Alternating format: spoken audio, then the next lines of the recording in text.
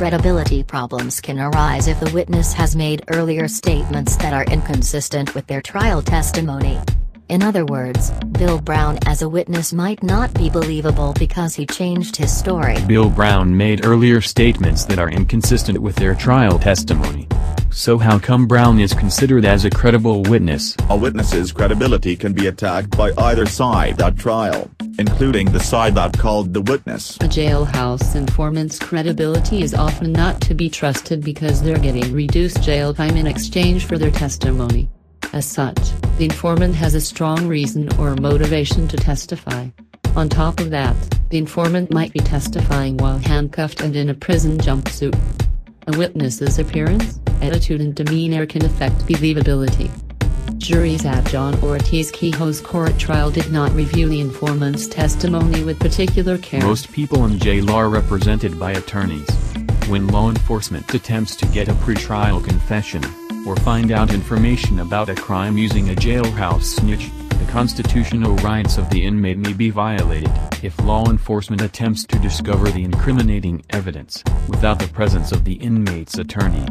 While there is no violation if an inmate volunteers incriminating evidence to another inmate, and the receiving inmate takes that information to law enforcement, purposefully recruiting an inmate to elicit the incriminating evidence is illegal, as it implies a violation of the inmate's Sixth Amendment right to counsel. Character evidence offered under the Mercy Rule is usually in the form of opinions from the defendant's close acquaintances. Like all other evidence, in order to be admissible, character evidence has to be relevant and based on personal knowledge.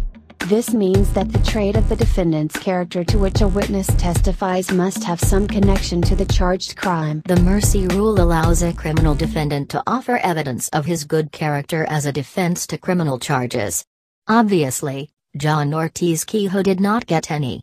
The prosecutor, the star witness, jurors, butchered him to death. We, the jury, find the defendant, John Ortiz Kehoe, guilty of first-degree premeditated murder.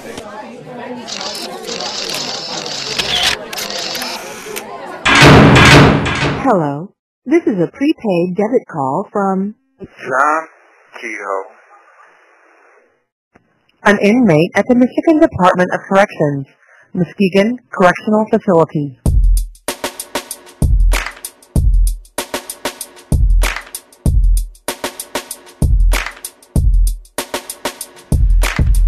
from a 7 by 10 foot cell of a Michigan prison, I am John Ortiz Kehoe, and welcome to Creating a Cannibal.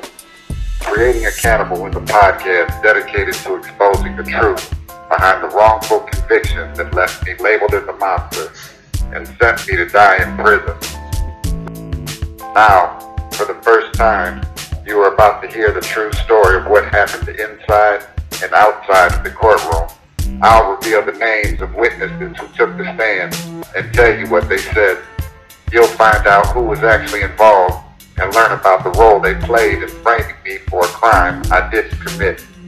For 20 years, I was silenced by the concrete walls and razor wire that surrounds me.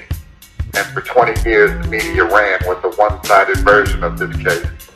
A version that is full of distorted evidence and outright lies. They gave you sensational headlines, but me, I'm giving you the truth.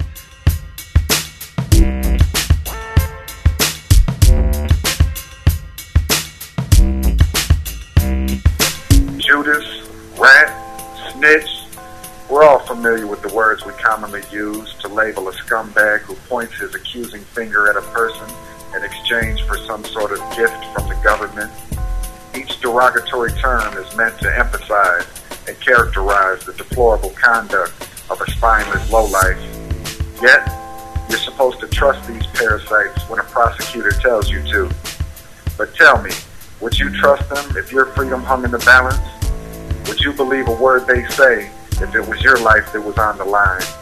Of course you wouldn't. And if their life was on the line, neither would the crooked prosecutors who so frequently reward a snitch with a get-out-of-jail-free card. This is Creating a Cannibal, Episode 8, Jailhouse Snitch.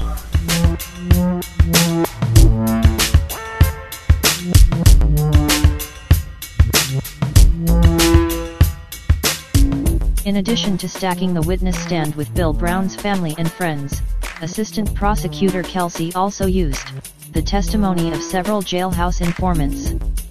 The first jailhouse informant to testify for the prosecution was Michigan prison inmate Chad Scott. Inmate Chad Scott, who was serving a prison sentence for delivery of cocaine, claimed to have overheard John bragging about killing Ms. Larner at a party in front of 200 people.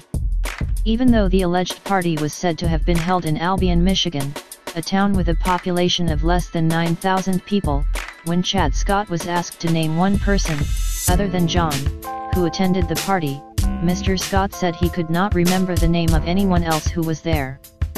Chad Scott initially came forward in the summer of 1996, when the authorities were still searching for John.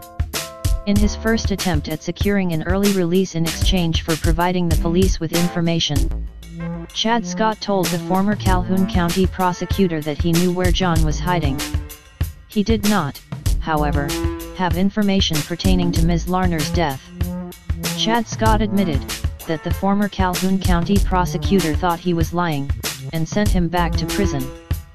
Although, after the specifics of Bill Brown's accusations against John were published in several newspapers, and Chad Scott was visited by Michigan State Police Detective Douglas Barrett, Chad Scott's details of the case became a word-for-word copy of Bill Brown's story, and he was then considered to be a trustworthy witness.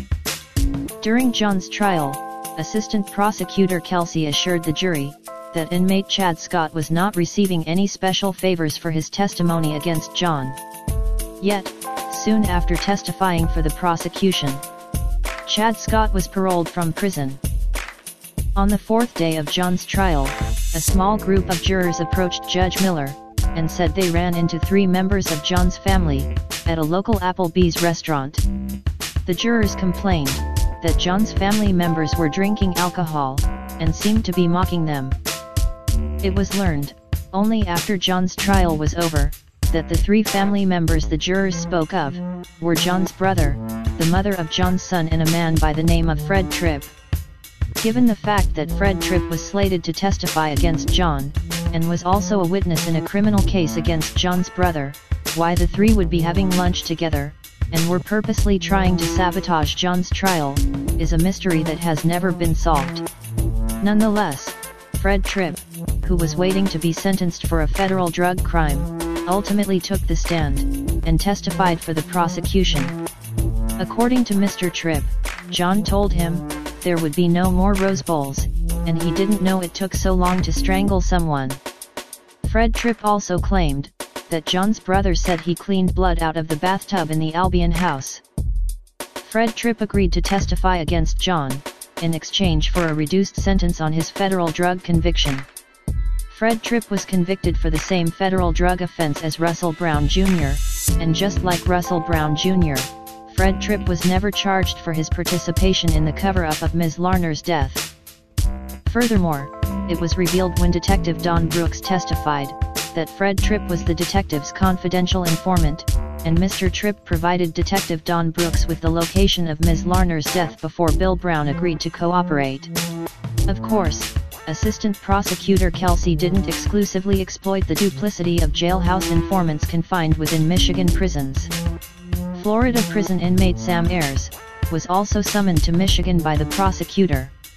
Inmate Sam Ayers claimed that John and Bill Brown confessed to killing a woman in Michigan.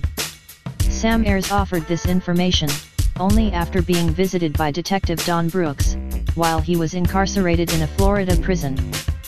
Sam Ayers also claimed that his cousin Regino Alexander was present when John and Bill Brown made the confession.